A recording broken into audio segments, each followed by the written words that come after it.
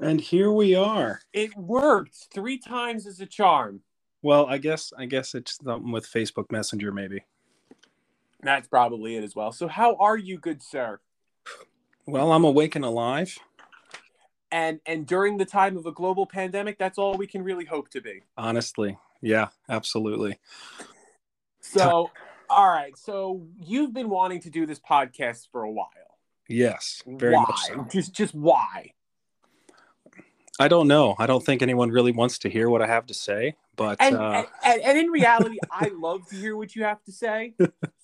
I mean, it probably beats talking to your wife about sports. oh, that is the exact reason. She doesn't listen to anything that I have to say. Well, I shouldn't say that. She listens and then just basically ignores everything that I say.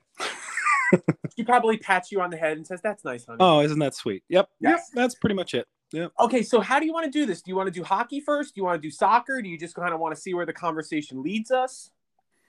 Yeah, let's just go crazy, buddy. I don't care. Well, whatever strikes the mood. Well, it's kind of funny that we decided to podcast today. Did you see what happened at Manchester? I did not. Oh boy. Well, you know the whole Super League that's been going on, right? Right. Okay, what are your thoughts on that? Well, so my initial impression was I didn't understand why everyone was getting all bent out of shape about it because on the surface, it just seems like the top teams are going to play each other a little more often than just the couple games we might get to see them in the Champions League. So I thought that it would be a good thing, but obviously there's a lot more to it that I haven't had the privilege of reading into or looking into yet because there was a lot of people that are really upset about it. Yeah, so I haven't been following up either. I mean, I kind of hate the idea of a Super League anyway because, I mean, we're at the 4. I think today's the 4-year anniversary of Leicester City winning the Premier League.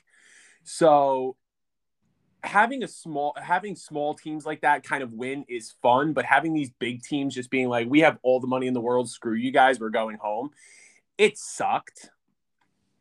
And especially when UEFA was going, hey, if you guys form this Super League, none of your players are going to be eligible for international tournaments. It kind of annoyed me. Well, yeah, I mean that part would bother me too, but I'm trying to figure out where UEFA thinks that they have the I guess the management and the ability to say that type of thing. Like again, so are they talking about playing in the Super League as opposed to continuing to play in their domestic leagues? Yes. So basically, they would leave the Premier League, they would leave the Bundesliga, they would leave La Liga. Oh, okay. Well, in that case, I think it's bullshit. I thought we were talking about having just another competition that would be like a midweek something here and there, like a lot like how the FA Cup and the UEFA Champions League and Europa League are set up. I thought it was something like that, where like on an off week or something, they have like a midweek game against each other, but they stayed in their domestic leagues. If they're leaving their domestic leagues, then I'm totally on board with this as 100% bullshit. I think that was the overall why everybody got so angry was they were going to leave the domestic leagues and everybody was just kind of freaking out about that. Well, then that makes total sense to me. 100%. So then you'll totally be on board with what happened with the Man United fans today. So yeah, I want to hear about it. In protest, they stormed Old Trafford and went on the pitch and everything. That's awesome. And basically, it was hilarious because if you were scrolling on Twitter this morning, the BBC was covering it not like it was a terrorist attack, but they were just completely shocked and surprised. They were like, "Oh my God, I can't believe these people are storming the pitch," and you're just listening to them going, "No, I'm not surprised at all." Well, yeah, that's big news over there, especially Old Trafford. Come on, that place, it's a theater of dreams, man. Like, I mean, for the fans to do something like that, so drastic and to stand up, man, that's awesome. That's someone awesome. who's a Chelsea fan, for the fact that you just said theater of dreams just made me want to throw up. Well, I didn't say I necessarily agreed with it, but that's what the place is called. I'm aware of what it's called. Okay, so I've known you for well over a decade, and I never really knew your fandom. So, what soccer teams do you claim? So here's the weird part about me, as someone who grew up playing soccer and I still love the game. I mean, I miss it like crazy. You have no idea. Um, Miss playing, that is. But I never really had, like, I couldn't say that I had a favorite team. When I turn on the Premier League games, or when I turn on, Champions League or Europa League games, like I watch a couple minutes of the game, and after watching a few minutes of the game, I pick who I want to win that game, and that's who I'm rooting for in that particular match. I know it sounds weird. I know that. I mean, I'd love to say that I had an allegiance to a particular side, but I just don't. I just love watching that high level, and I can't. I, I guess if you held a gun to my head and were like, "Who's your favorite Premier League team?" I would say Chelsea. Attaboy. But ultimately, I mean, like you said, I like to watch. I like to watch, and I like to see the Leicester Cities of the world beat the big Goliath clubs. I like to see Sheffield United, stay um, stay up in the Premier League. For multiple seasons. I like to see the Crystal Palaces of the world, except for the fact that I hate Wilfred Zaha. But that can be a discussion at a later time. Can't stand that guy. But I like to see those smaller clubs have success as well. So, I would call myself um, a bit of a fair weather fan, I suppose, No, because no, there's that's there, totally acceptable. but I mean, there's times where, like I said, I would probably say I'm a Chelsea fan if I was being forced to pick a single team. But there's been plenty of times where I've been watching, Watford play Chelsea, and I'm rooting for Watford Mm. because it's fun to see that kind of stuff sometimes. So And you like rooting for a moose. I suppose, yeah, yeah, But red moose. I certainly do hate to burst your bubble on that, but I just pulled up the Premier League standings, and Sheffield United is very much getting relegated. Oh, absolutely, 100%. Yeah. They're very, very much. They're 5 wins, 2 draws, and 11 losses. You know what's stupid though? They played well last season. Yeah. So they were like the surprise Cinderella team last season. So Yes, very, very, very true. I'm looking at these standings for the Premier League, and obviously you've got your Man City, Man United, and then it just gets weird from there. I haven't looked at the table recently. Oof, I know it that gets. I know that I know that Mourinho got sacked, so I'm imagining that Tottenham, the Spurs have fallen out of grace. All right, so it's Man City, Man United, Leicester, Chelsea, West Ham at 5, Liverpool at 6, Tottenham at 7, Everton at 8, Arsenal at 9, Aston Villa or Villa, however you want to go, is at 10, Leeds 11, Wolverhampton 12, Crystal Palace 13, Brighton Hove Albion 14, Southampton 15, Burnley 16, Newcastle 17, Fulham, West Bromwich Albion at 19, and then the aforementioned Sheffield pulling up the rear in 20th. Now, so who's the biggest surprise in that top 10 group for you? Arsenal at 9. Really? Yeah. Arsenal at 9 is a shock. Arsenal at 9 is a shock. I almost want to say Leicester being at 3 is a shock, but they're scrappy. They're a fun little team to watch. Well, and you can't underestimate Brendan Rodgers. I mean, he's a really, really good manager, and I mean, you could see it. You could see it when he managed those Liverpool clubs back in the day, and so it's good to see him have an opportunity to have a team that buys into what he's coaching and his style, because his coaching and his style are successful. They can be very successful. So I really like him as a manager, and so it doesn't. I don't want to say it surprises me. It surprises me a little that they're that high in the table, but it doesn't really surprise me that they're having success, especially with him at the helm. For me, I think the Hammers, West Ham up in the top 10. Yeah. I mean, man, this was a team that was like barely made it. like barely qualified and didn't get relegated last year. Mm. And now they're in the there. I mean, what I think you said they're at 5. They're at 5. Yep. Yeah. They're solidly in the Europa League. Mm-hmm. And I think Villa is doing really well too. And I think Jack Grealish has a lot to do with their success. How Jack Grealish is doing is how Aston Villa is doing. And you have no MLS ties. You don't care about MLS. Nothing bothers you about MLS. I'm probably gonna really hurt your feelings. Oh, I don't care. The Red Bulls are trash this year. I think the MLS could be such a better league than it is. It's just like, I mean, in general, the perception of U.S. soccer everywhere else in the world is that it's a joke, which is frustrating as someone who's grown up playing soccer in the United States, loving soccer in the United States. But our domestic league is a joke. I mean, it's where the old Premier League guys come to retire, make a whole bunch of money, and then they realize that even this league is too easy, and they go back. Like Ibrahimovic. I was just about to say, sounds like you're talking about Zlatan. Yes, absolutely.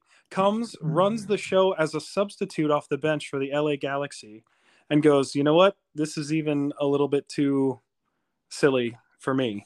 And goes back and now is playing with AC Milan. And that's more of his retirement pace. You know what I'm saying? Like we're talking about a guy who's like on his last couple of years and just kind of wants to play to just kind of, do whatever. And he went to the MLS to do that and then still went, no, you know what? I can still hang in the Serie A, and do well. Yes, exactly. So, yeah, I don't know. I mean, the things that I'm happy about with regard to the MLS, the stadiums are full, right? We're getting people passionate about soccer. We're getting people passionate about supporting, their local team or whatever. And we're having, fan groups march across bridges. And I mean, it's fantastic. Like, I love that there's that fan passion that's happening, and that's all well and good. But until that league gets more quality, it's still going to kind of be for me. And this is what worries me as not only a fan of the New York Red Bulls, but as a fan of American soccer. You know what's going to happen, right? Go on. Lionel Messi's coming. Yeah. He's going to play for NYCFC. Mm-hmm. And then everybody's going to be like, oh, let's see the great Messi. Like it's their coming of Jesus. Yep. And I'm going to be the only person at Red Bull Arena booing the ever-loving hell out of Lionel Messi. Well, and again, here we go, right? We're talking about a guy who, is probably still, I mean, at least somewhat, let's say he's in his late prime, right? But arguably one of the top 5 players of all time, certainly top 10 players of all time. And he's going to come to the MLS, and he's not going to be himself because he just isn't going to be able to. Because if he is, he's either going to completely run everybody's show, and that's not entertaining to anybody but people who are coming to, like you said, watch just him, right? Right. So that's not going to happen. Or it's not going to happen because the competition around him isn't good enough. So he's not even going to be able to link up with people like he usually does and that type of thing. So I mean, when the competition and your teammates are lower, then his performance isn't going to be as good either. It just can't be. You know what I'm saying? Does that make sense? Oh, it totally does. I mean, there's only so many Sergino Dests you can pass to in MLS. That's right. Well, I mean, you talk about those top teams. I mean, and not even talking about the top teams that we're talking about going into the Super League, but just literally the top divisions in each country. Right? We're talking about the top 1% of soccer players in the world. Okay, so Mm-hmm. so even the worst guy on Barcelona is still better, significantly better than the best guy or some of the best guys in the MLS. Oh, I know. I mean, I know. And you've seen me post pictures from Red Bull Arena, and I mean, like, I've seen, Zlatan play. I've seen Chelsea when they came into play. I've seen Paris Saint-Germain. Like, the level of competition, even though PSG was here for an exhibition game, it was like they were dancing circles around everybody. Mm-hmm. And I'm like, oh, okay, they're making people look stupid. Right, and the worst part is they don't even have to do anything particularly skillful. It's literally just passing. It's passing and movement. Like, it's not like they're rainbowing the ball over people or they're doing all these fancy, like, crazy moves and they're megging everybody on the field. Like, they're just passing and moving, and they're a team together. And it's not even close to being the same. As I have on the background the Gotham FC game. Because that is a domestic league that I legitimately think is way better than MLS, and that's the NWSL. And that brings us to a point that I would love to make, is that we need to have relegation in the United States in our domestic leagues. Oh God, and promotion. I would love relegation. Yeah, we need relegation and promotion in our domestic leagues. Number one, it'll help continue to grow the sport, right? So that these small little stadiums that are holding some of the smaller teams get a significant upgrade when they would qualify to be in the MLS. And even if they're only in the MLS for that one season, because they're frankly not good enough to be able to hang, at least for that one season they're in the MLS, they're generating MLS revenue, they're generating some TV revenue. That little stadium gets upgraded and it brings more people there, and then it becomes a destination where some other players might want to come and play. All of that increases, and all that increases our pool for the national team. It drives me crazy that our country is as big as it is, and our men's national team puts out the team that it does, and I look at it and I go, really? Out of all of the people, out of all of the eligible players, this is the best we got? And don't get me wrong, we got some good guys. But at this point, and as big as our country is, our whole team should be Christian Pulisic. Our whole team should be Dests. Our whole team should be, blanking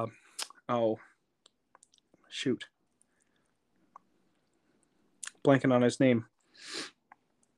I want to say Bobby McKinney. Wood, but I know you're not talking about Bobby Wood. McKinney. Yeah. Okay. That should be our whole team should be full of guys that are that skilled, that are skilled enough to play regular minutes in the top leagues in the world. We should have a whole team of those because our country's big enough. But for some reason, there's a disconnect. Because and I want to say this very, this is very American. We have better. I don't want to say we have better things to do, but I mean, think about it. I was a 6-year-old, right? And I was like 6, 7, 8, and I was playing soccer and I was loving it. I thought this was cool and everything. And then they put me at goalie, and I just stood there. Mm-hmm. And I was like, this is boring. I hate everything about soccer, and I never played. But yet, if they would have, I think it's the early forms of the academy. Like, if they foster the academy from the beginning, there's very much a possibility that it grows. Well, I agree there, but I also think, unfortunately, in our country, politics makes up a lot more about what U.S. soccer does than what U.S. soccer is supposed to do. Mm. And I mean, I'm sure you have it everywhere else in other countries as well. But, I'm sure that there is some little kid somewhere in our country that's playing soccer in his bare feet, that is better than all of the people his age that are going through these Olympic developmental programs and the U.S. soccer academies and that kind of stuff. You are basically describing the plot of Mighty Ducks Game Changers. Oh, well, I didn't know that. I haven't watched it. Like literally, that is like legitimately the plot. But I mean, but for real, like that's probably what we're missing. We're missing out because the kids that are getting looked at for those types of roles are kids that know somebody who told them about this academy or showed them this. But there's some kid that's probably better, playing for his town league, that nobody sees, or he doesn't know anybody, or nobody knows his family, and so he doesn't get that opportunity. You know what I mean? Oh, I totally get you. And you bad mouthing the men's national team really broke my heart, because you see what I post on Facebook like almost weekly. I remind you the men's team is going to win the World Cup. Listen, man, I hope beyond hope that I am absolutely wrong. I do. I really, really do. Oh, but in 5 years, when we're at the World Cup and when it's in the United States, and and the final is going to be at MetLife Stadium in New York, I'm not getting tickets to that game because they're probably going to be astronomically expensive. But I will pay $50 to sit in the tailgate for when the men win the World Cup in the United States. I'll tell you what, man, that would be a dream. That'd be a dream come true. I would give an arm for that to happen. Oh man, you're not kidding. You're not kidding. I mean, I don't think. Oh man, I was so heartbroken after they got eliminated. In what was that, Brazil? Was that Brazil? Brazil was to Belgium. Yes. And South Africa was to Ghana. Yes. No. The loss to Belgium, because that was an extra time. That was an extra time, right? Yeah. And that was. I know they made a deeper run in 2002 when they actually made it to the round of 16, but Brazil was something different. Right, because we're beating some of the best teams in the world. We were hanging with Belgium, who is in the top 5 in the world. We were hanging with Belgium, and I still Wondolowski, Chris Wondolowski is 3 yards from the net. It's wide open. He puts it over top. That would have made it 2-1 in regulation. Yeah, believe me, I remember. Oh yeah. So, but that was the most. That was the most enthusiasm that I have seen for U.S. soccer in my whole life. Was that World Cup run, was that those World Cup games. There were people all over different bars, even near me in Podunk, Little York, Pennsylvania, that were getting together in different bars to watch the U.S. men's national team play World Cup games. People who had never given even half a shit about soccer were going to these things. They were painting their faces. They were buying shirts. They were becoming part of, not Sam's Army. American Outlaws. That's it. American Outlaws. Like, I mean, it was awesome. It was so, and then in one fell swoop, they lose to Belgium in that game. And I remember walking out of the bar with my dad going, well, everybody's forgotten about soccer for another 4 years. Yeah, not wrong. And that kills me. That part kills me, right? Yeah. So, and then we don't qualify, which, I mean, that's so take that. I was at the game that they didn't qualify for, right? You were at, what was that, Jamaica, right? Not Jamaica. No, it was Costa Rica at Red Bull Arena. Yeah. I mean, take that feeling that I had walking out of that bar about how people forgot about soccer for another 4 years and amplify that. And that's how I felt when they didn't qualify. Cause it was like, well, hell, now forget about it. You know what I mean? Like, so I'm with you, buddy. I'm hoping, praying, I'll donate a limb or two, as well to the cause. If if we could Your see them lift that gold your girls will be trophy. old enough. They don't need it. They don't need to be picked up and carried. Your children will be grown by then. They're not going to be wanting. I just need to not have any more. Is that the problem? Yeah, they're not going to go, Daddy, up. Don't worry, they'll be old enough by then. So, all right. So, we spent enough on soccer. So you wanted to talk about the one and only, I guess, Mr. Austin Matthews. If we want to transition to hockey. Yeah, let's make a hard right turn to hockey. Yeah, because let's just get everybody in. Because literally, I joke because I have another podcast with my one friend, and we talk wrestling to our friend that never watched wrestling before in his life.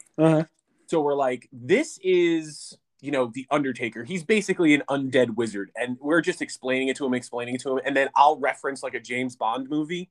And everybody will just look at me and go, "What?" I just go, "Don't worry, nobody's listening anyway."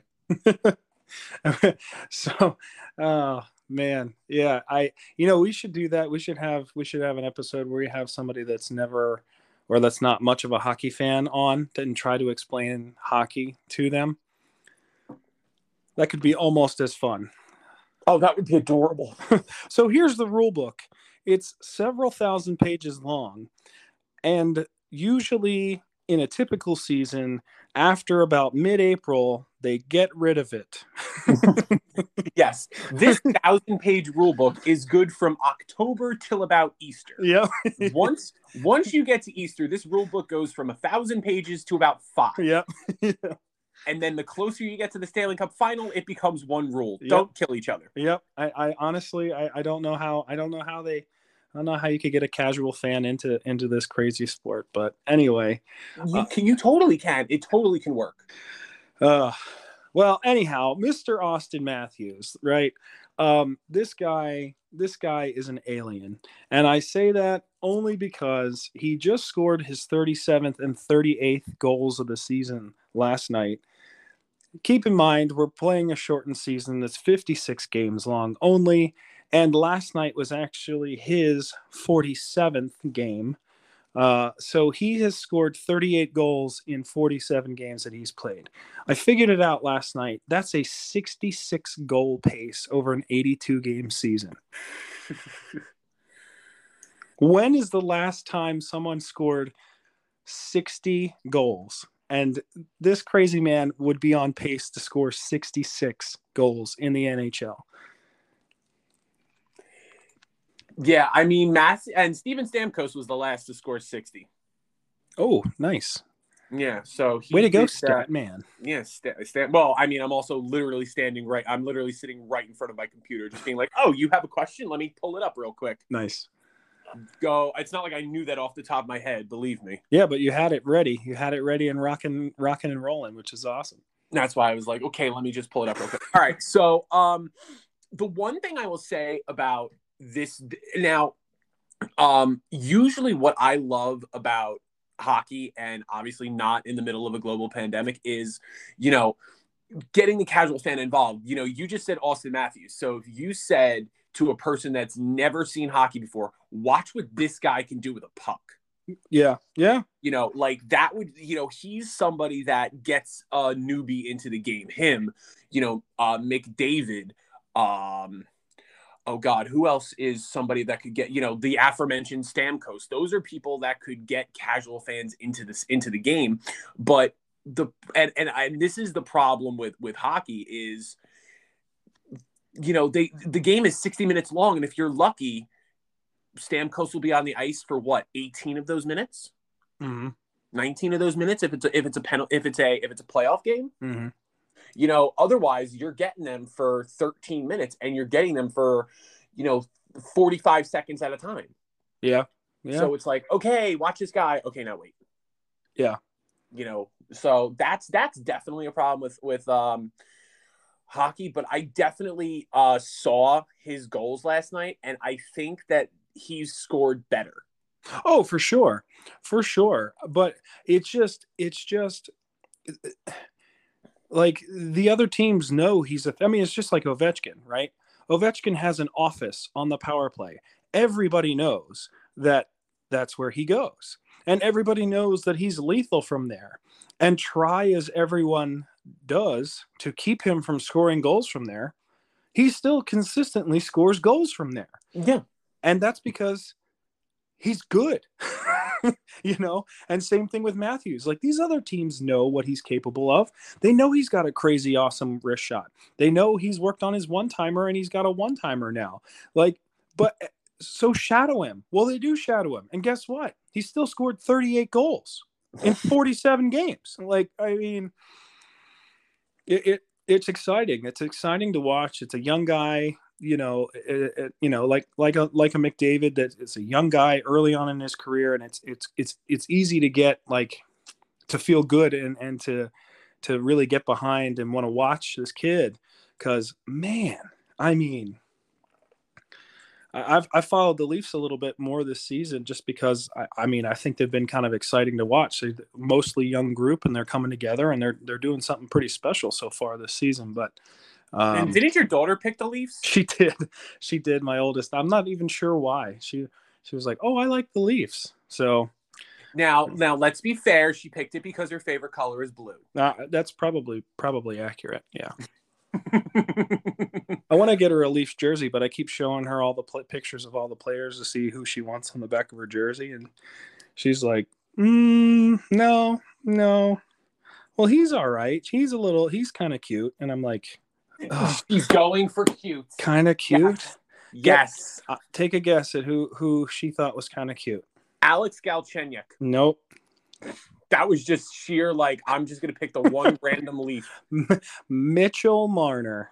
Okay, that makes sense, though. Yes, because he looks about the same age as she does. Yeah. Yeah, he looks like he's about 12. But yeah, speaking of him, he's quite a playmaker as well. Holy cow. You mean she didn't say anything about Joe Thornton? No, I didn't bother showing her a picture of Jumbo. Oh, come on. Just be like, look, it's what Santa does in the off season. Man, you want to talk about things that I wish would happen. Here's me hoping that Toronto wins the Stanley Cup so that Joe can lift the cup over his head. You know what I was legitimately I don't wish ill on anybody. I really don't. And being stuck in a global pandemic is legitimately the worst thing I've ever gone through in my life. Obviously, I know everybody's listening like, no shit. Yeah. But Toronto winning the cup this year in a pandemic year, and knowing there cannot be a victory celebration of any kind, is the most Toronto Maple Leaf thing ever. Yeah. If you follow the Leafs even a little bit, you know that there's just this. I wouldn't even know how to describe it, but there's just this shitstorm that seems to follow this team. Like they're like the epitome of Murphy's Law with a team. You know what I mean? Like if something can go wrong, it goes wrong. Case in point, they lost to a emergency backup goalie who works for them. Yeah. Last year. Yeah.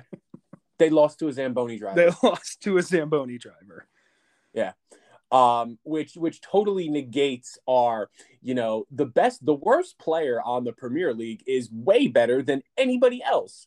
And then people are hearing that just going, well, how good are hockey players if you just found somebody off the street to beat the Leafs? But that's the most Leaf thing that there could be. And that kind of describes what we're talking about with this, I don't even know, this air that follows the Maple Leafs. But think about it. It would be Toronto's first cup since 1967. Yes. It would be Canada's first cup since 1991. Right. So, and everybody's got to stay home. And nobody can celebrate. Like, I want Justin Trudeau outside the Scotiabank Center, just literally going, go home. Here's the thing. I think that if any Canadian team manages to win the cup this year, it's going to start the civil war in Canada, because there's going to be the group of people that are going to be like, fuck it, we're celebrating. We're going to do it. We don't care. This is crazy. This is awesome. We haven't had a cup up here in 30 years, and then there'll be the other half that are like, no, no, no, it's a pandemic, and we need to make sure that we stay away and stay comfortable. It's going to start a civil war in Canada. I'm telling you. It's gonna be priceless. That was legitimately what I said in the beginning of the year. Let that be the Leaf. That'll be the most Leaf thing ever. Oh yeah. Oh yeah. Speaking of the Leafs, so they have clinched a playoff spot. I'm looking at the standings right here. So far in the playoffs Mm-hmm. are Carolina, Florida, and Tampa Bay out of the Central. Vegas, Colorado, and Minnesota out of the West.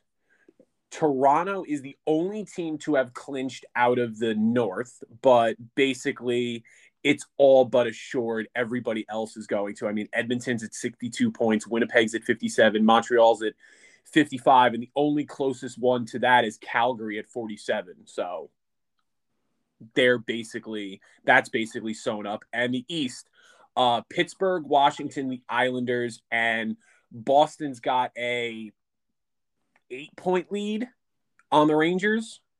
So I think that's pretty much. But what's going to be hilarious is the way this goes. So one would play 4, 2 would play 3. So if we're looking at the North, or as the NHL wants us to say, the Scotiabank North Division, Toronto would play Montreal in the first round. Interesting. Yep. That has never happened ever. And you know what? Canada is begging for. I mean, they are begging for any of these series. To be honest with you, I mean, let's be real. They're begging for playoff series between Canadian teams. Mm-hmm. So I mean, I think even if, let's say Ottawa were to have surprised everybody and made it this year, man, that people would have been eating Toronto and Ottawa up for breakfast, lunch, and dinner come playoff series. Oh my God, I know. But I mean, any of these are going to be some of the most watched thing in the last probably 10 years in Canada. Mm-hmm. Especially if you give them Toronto, Montreal, and you tell them that legitimately this has never happened before. That's surprising to me. I mean, as much as a rivalry as they seem to have in the regular season, you'd have thought that they would have had some kind of postseason. Because there was that bizarre, I want to say, couple of, I don't know, 9-10 years, maybe longer, where Toronto was in the Western Conference. Right. So you had that going on, yeah. and you came very, very close, very, very close to having a Stanley Cup final that was Toronto and Montreal. That was going to be in 91, but then a guy by the name of Wayne Gretzky decided to go, hey, this is my game now. It had been his game, but he definitely no that turned particular game. Oh, okay. That particular game where it was just like, you guys are not going to do anything else with the puck except give it to me, and I'm just going to make you all look like you are children. I got to tell you, McDavid has that same kind of air about him, is that he can literally just say, all right, that's it, I'm willing us to win this game. Yeah.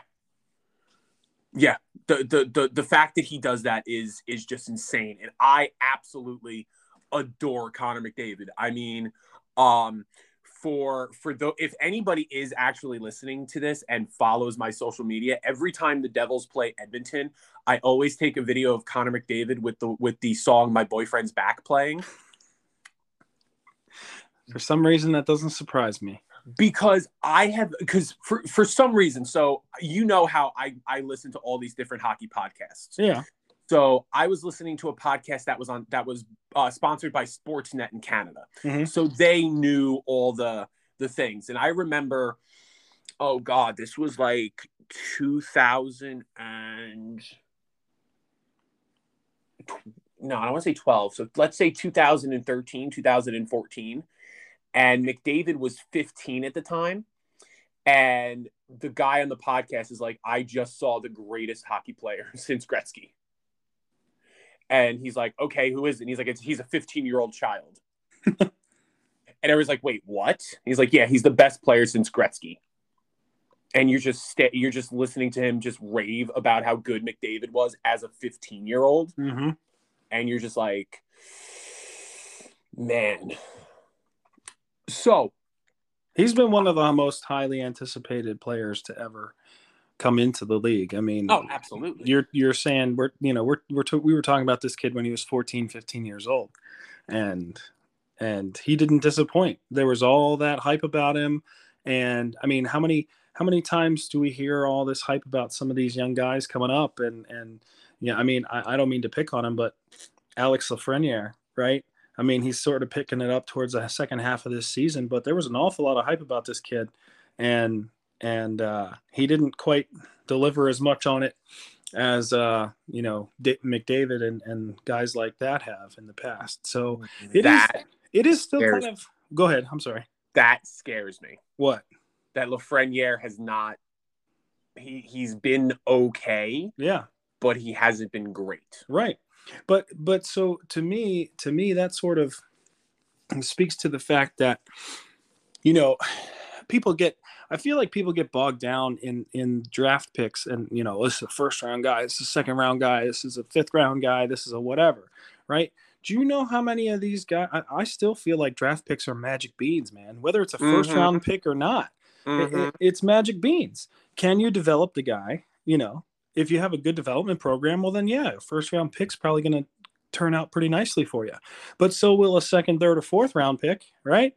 Well, hell, one of the Devils' best players is a sixth round pick. Mm-hmm. Patrick Hornqvist was literally the last pick of the draft year that he was there. He was the very last pick, seventh round, whatever the heck number he was. He was the last drafted player. Yeah. The two-time Stanley Cup champion. Yeah, very true. which makes me frightened because in Binghamton the couple of years ago, the Devils' seventh round pick has now started to take over the starting goalie role. And that makes me very nervous that he's going to be the next goalie of the future for the Devils. Well, it shouldn't make you nervous. He's obviously working his way up. And I mean, his last name is Brodeur. Oh, well. Or he's got a dad that's really helping him out. like literally, it's like he's going to get to the Devils and he's going to let a goal in and people are going to be like, be like your dad. Yeah, that's an awful lot of pressure. Which is what I don't want. Which is why, I like Blackwood because, look, and I said this to you before. I was like, you're a Penguins fan. And I said the Penguins are going to suck once Malkin and Crosby go. And totally, absolutely. They are going to suck. Mm-hmm. And the Devils suck now. Is Blackwood a great goalie? No. Is he a serviceable goalie? Yes. Is he good for this group of players? Absolutely. Yeah. He's going to give you games where he's really, really good. He's going to give you games where he's average. And then he's going to give you games where you're like, excuse me? Yeah. Like, how did you get into this league? Which the Devils really need at this time. Well, yeah. Well, and I mean, to a certain extent, like, you need to, as a goalie, you need the team in front of you sometimes to bail you out, because not every goalie has even Carey Price has his bad nights, and it would be really nice if he had a team in front of him to bail him out. Unfortunately, he frequently didn't, especially in the last probably 3 to 5 years. But I mean, you brought up the Penguins. Their two goalies are Tristan Jarry and Casey DeSmith. Two relatively no names, other than the fact that Jarry made the All-Star game last year. But I mean, prior to that, people around the league and casual fans don't know who Tristan Jarry or Casey DeSmith are, but they can tell you who Carey Price is. They can tell you who Jacob Markstrom is. They can tell you who Andrei Vasilevsky is, right? Your top goaltenders, your Vezina candidates, right? But the Penguins don't have Vezina candidates. They have two serviceable goaltenders, and it really is kind of like a team type of thing that that is going to bring success for that. And to be honest with you, I really think that the Penguins as a team masked a lot of Matt Murray's flaws in those 2 cup runs because the team itself played really, really well in front of him. Oh, absolutely. And I think you're seeing that now with how he's not been very good with Ottawa because the team in front of him isn't very good. And so those blemishes are really, really coming to light, you know? Mm-hmm. You were talking about Carey Price, and I'm going to say something and you're not going to like it. Go ahead. Carey Price is overrated. Oh, and I totally agree with you, especially now. He's very much become human, and I think more so now his what makes him scary is his name and his presence now. It's not necessarily his goaltending anymore. You know what I mean? I would argue Carey Price was never good as a Montreal Canadiens goalie, but I mean, what is Carey Price mostly remembered for? Well, the gold medal runs. Exactly. Okay. I would be a great goalie if I had Duncan Keith, Shea Weber, Drew Doughty, Alex Pietrangelo, and PK Subban blocking a puck for me. Well, sure. I would be a great goalie if I had, Matt Duchene, Jonathan Toews, John Tavares, Jamie Benn, Corey Perry, Martin St. Louis, Patrice Bergeron, Jeff Carter, Sidney Crosby scoring goals for me. Yeah, for sure. I can agree with you. There.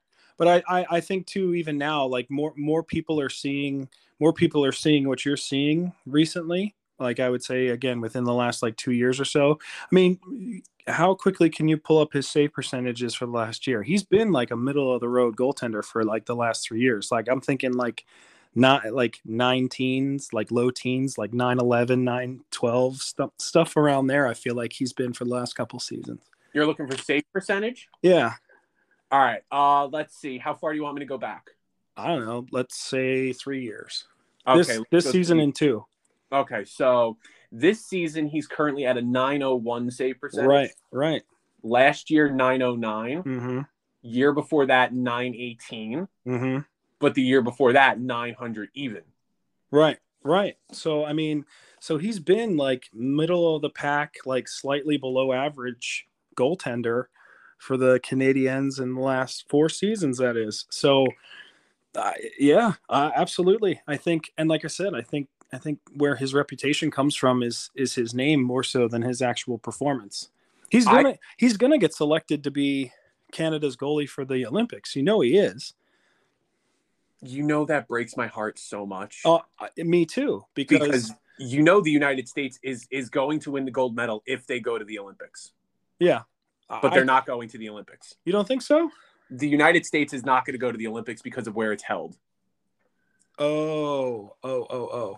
Right. Okay. All right. I'm following now. We're yeah. Okay. Yeah. Sorry. The Winter Olympics being held in China, I guarantee you the United States is not sending any competitors. It's not that USA wasn't going to qualify because they were absolutely going to qualify. Oh yeah, no, I thought you were referring to the NHL wasn't going to go again. I'm like, no. It's in China. They were sending them. No, I'm talking about the political things that are going on with the US and China where they're just like, we're not going anymore. Yeah, interesting. Huh. Well, I guess all that's kind of remains to be seen too, you know. I mean, who knows? But because you cannot tell me that they would win the Olympics this year with the roster that's projected. Canada? No, I don't think. No, the United States. Oh, yeah, the U.S. would totally win. Yes, absolutely. We just talked about what an alien Austin Matthews is. He'll be on the team, right? Like here's the rumored team: Austin Matthews, Jack Eichel, Jake Gensel, Brady Tkachuk, Matthew Tkachuk, Johnny Gaudreau, Jack Hughes for some reason, Brock Besser, who else? Seth Jones, Quinn Hughes, Jacob Slavin, Charlie McAvoy, Torrey Krug, and here's your goalies: Connor Hellebuyck and Thatcher Demko. Right. Like They will win every game 8-0. Mm-hmm. Yep. I agree. And honestly, I really do. I do still think that Team Canada would select Carey Price, and they're going to bring him as a goalie. I bet you they will. Let Bet me you any see. money they will. Projected Canada's Olympic 2020, because TSN updates this on the regular. Yeah. TSN is like, oh, this person had a game. Let's see what he does. All right. They do have Carey Price, but I'd argue the two goalies are better. The one goalie. Yeah. The three goalies they have are Carey Price, Jordan Binnington, and Carter Hart. Oh yeah, well, Binnington's definitely going to start for sure. And but I think Carey Price would be the backup over Carter Hart, unfortunately. Yeah. I mean, unless it was just that Carter Hart was playing hurt, because he did not have a good season this year for the Flyers. Right. But he did go out with an injury, I think, a couple of weeks ago. So maybe he was trying to play through something for a while, which might have affected his performance. But yeah, right as it stands right now, I think one is Binnington, two is Price, and three would be Hart, unless Hart gets better and gets his confidence back by then. Yeah, well, I mean, that's the problem with Flyers goalies, isn't it? You know, I hate to pile on Flyers fans and the Flyers. I really do. I'm not one for trash talk, only because I feel like it makes you look stupid when your team, like, I'll put it this way. If I'm actually playing, I'll talk a little trash, right? Because then if I screw up, I deserve to have it thrown back in my face. But I'm never going to trash talk another team's fans or anything like that when I literally have nothing to do with what happens on the ice or what happens on the field, because then when something bad goes, I don't want to take that heat because frankly, I don't maybe necessarily deserve it. But there's something in the water in Philly with regard to goaltenders. I don't know what it is. And they bring in these guys that are, that underperform, and then they go to another team and they're Vezina candidates. And I'm talking about Sergei Bobrovsky, right? I mean, he couldn't stop a beach ball in Philadelphia. Very next season, after he gets traded to Columbus, he's in the Vezina conversation. Like, there's something in the water in Philadelphia, and I don't know what it is. And man, until that team gets goaltending, they're gonna continue to struggle, and it's unfortunate. And now he's a $10 million goalie in Florida, sitting on the bench, by the way. Well, yeah, he's kind of taken the roller coaster down the hill again. It sounds like. So I'm not sure. I'm not sure what it is. So, in a perfect world, did you hear who's coming back for his next season? In Philadelphia? No, just in hockey in general. I don't know. Marleau? Jágr. Oh, he's coming back to the NHL. Yeah, no. He said he's coming back to playing hockey. He did not say whether he was going to play in, Kladno, or if he was going to play in the NHL. Gotcha. But in a perfect world, doesn't it just make sense he becomes the captain of the Seattle Kraken? Oh, Yeah, I don't hate that, to be honest with you. I mean, I'm sure Ron Francis is not going to do that, but no, absolutely not. But I mean, full Disney movie, absolutely, yeah. Not even just full Disney movie, but that team, because of the Vegas Golden Knights, is going to expect to be good from day one. Yes. So, what better way to have a player that is going to shepherd this band of misfits than the ultimate misfit himself, Jágr? Yeah. I can get down with that for sure. And you bring up an interesting point. You bring up the point that fans, and I mean, let's be honest, probably the NHL in general is going to expect the same kind of success that Vegas had with this Seattle team. But I'm going to go the other way here because I think the other 31 teams, at least 30 of the 31 teams, learned a lot through that process with Vegas that I think some of these purse strings are going to be a little tighter. I think some of these decisions on who to protect and who to expose are going to be a little different. And I don't think I'm going to go so far as to say I don't think Seattle is going to have that same kind of success.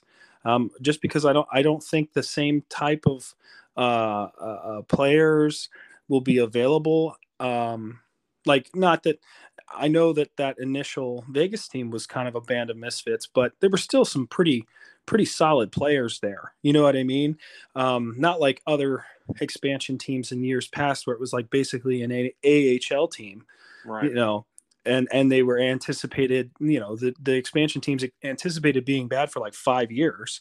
Um, I, I, I don't think they're going to be a bad team, but I don't think they're going to have anywhere near the success that Vegas did. Vegas was a special case. And I mean, I hope Seattle proves me wrong.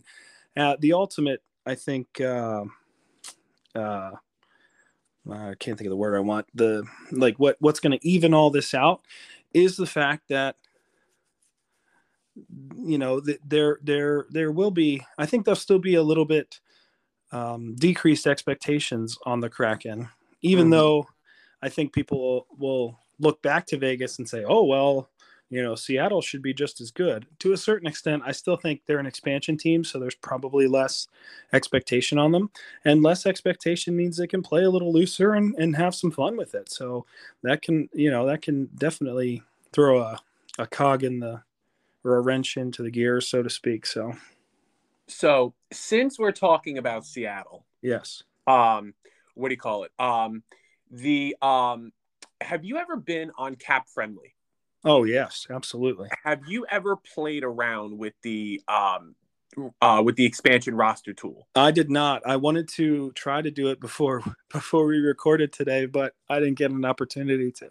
So basically, there's a lot of players. Basically, when you go there, it gives you the list of players that can be exposed and players that can't be exposed. Mm-hmm. So like you just like I'll pull up for you. Um, these are the teams. These are the players that can be exposed from the Pittsburgh Penguins. Mm-hmm. Now, it's not necessarily they won't be exposed, but they can be because they meet the requirements to be exposed. Right. Evgeny Malkin, Sidney Crosby, Jake Gensel, Jason Zucker, Brandon Tanev, Brian Rust, Kasperi Kapanen, Jared McCann, Jeff Carter, Sam Lafferty. Uh, that's all your forwards. For your defense, Letang, Michael Matheson, Brian Dumoulin, Marcus Pedersen, Chad Ruedel, and your goalies, Jarry and Casey DeSmith, are all eligible to be exposed. Mm-hmm. So Yeah, I mean, like I said, there's some good players available. But I think too teams are going to be a little, because remember Vegas was doing stuff like, oh well, like I'll use the Penguins as an example. Like everybody knew that Vegas was picking Fleury, right? mm-hmm. But Vegas was smart enough to say, but we might take Brian Rust. And so the Penguins were like, well, shit, we don't want you to take Brian Rust. We're okay with you taking Fleury. I mean, we don't want you to take Fleury, but we're okay with you taking Fleury. But damn it, you can't take Brian Rust. And so Vegas said, all right, well, fine, make us not take Brian Rust. Yeah. And so, and then that was like a weird trade, right? Right. So, and Vegas was doing that to a lot of teams. They were saying, oh, well, we know which guy you think we're going to pick, but what if we take this guy? Yeah. And they were getting picks and they were getting prospects, from teams to not select a particular person and to select somebody that they were okay with. So I think a lot of the general managers and a lot of the teams learned from that type of thing. So I don't think you're going to see quite as much of a stockpile in draft picks and things like that for Seattle to be able to play with. Mm-hmm. I think that's what's given Vegas an opportunity to be really successful right away, and also for the last 3 seasons that they've been in the league, is that they had this stockpile of picks and prospects that they could throw, they could throw away and pick up people at the deadline. They could pick up a Mark Stone at the deadline. They can pick up a Max Pacioretty at the deadline, so I am hoping It's like one of those. It's like fool me once, shame on me. Yeah. You No, know. I totally get you. So I don't know. I have a hard time thinking that Seattle's going to have the same kind of success that Vegas did. But speaking of Seattle, they officially became a team on Friday, so that's exciting. They can start some of those conversations with teams. Whoopee. Yeah, yeah, yeah. What do you think of the logo? That's what I want to know. I'm indifferent to it. Yo, Like, I dig it. I mean, the one thing that I would say that really bothers me is the color scheme, because it's like you have a team in Seattle, and if you look at every other Seattle team, the Seahawks, the Sounders, the Mariners, trying to think if there's another Seattle-based team. No, right? No, they don't have basketball. They all play off the neon green logo. They all play off the neon green. And I think a neon green and red, or a neon green and black, would have been really, really nice. I think that's why they went away from it, because they were like, all the other teams have the same colors. Which okay. Which Yeah. I'm okay with, but at the same time, like, I don't know. I kind of enjoy the idea of the cross promotion. Like, Oh, sure. I mean, every team in loved, Pittsburgh is black and yellow. So yeah, that exactly, the black and yellow with Pittsburgh. I enjoy the synergy between, if you look at the Red Bull logo and you look at the women's Gotham FC logo, they're very similar. Mm-hmm. You know, I mean, granted, the Red Bulls are obviously red and Gotham FC is black and blue. You know, it's still, the logo is very similar. Yeah. Which is good to see. So I think this was a good first episode, sir. All right. Because we are at the hour mark, and then usually people's attention spans, if they are listening, sort of dips out after an hour. Man, this was really easy to talk for an hour, I got to tell you. How long have we been friends? Oh, I didn't think it was going to be hard. Yeah, you were just like, oh my God, I don't, you were all freaking out and stuff. I was like, dude, we've been friends for over a decade. It's not like we have to practice. I know. I was trying to be all professional about it, and I'm just, being an idiot. Dude, I was literally like, what profession? I'm the least professional human being. I don't know. I guess I was, anticipating our 100,000 person initial audience, and let's build an audience first. We're gonna start selling advertising here next episode, and yeah, exactly. Yeah, we're gonna be sponsored by Blue Chew next week. That's right. Blue Chew and Manscaped, and what are those shoes that are waterproof that everybody seems to? Bombas? No, those are the socks. Whatever. Some kind of shoes everybody gets sponsored by. Yeah. I can't wait till I have to start running Blue Chew ads. Ooh, Magic Spoon. There's another one. Yeah. There you go. You're like, fellas, let's get your dick hard. Oh man, awesome. Well, this is great, man. I had a really good time. I can't wait to do another episode. Thank you for suggesting this, and I will talk to you soon, sir. All right, buddy. See ya. Be well.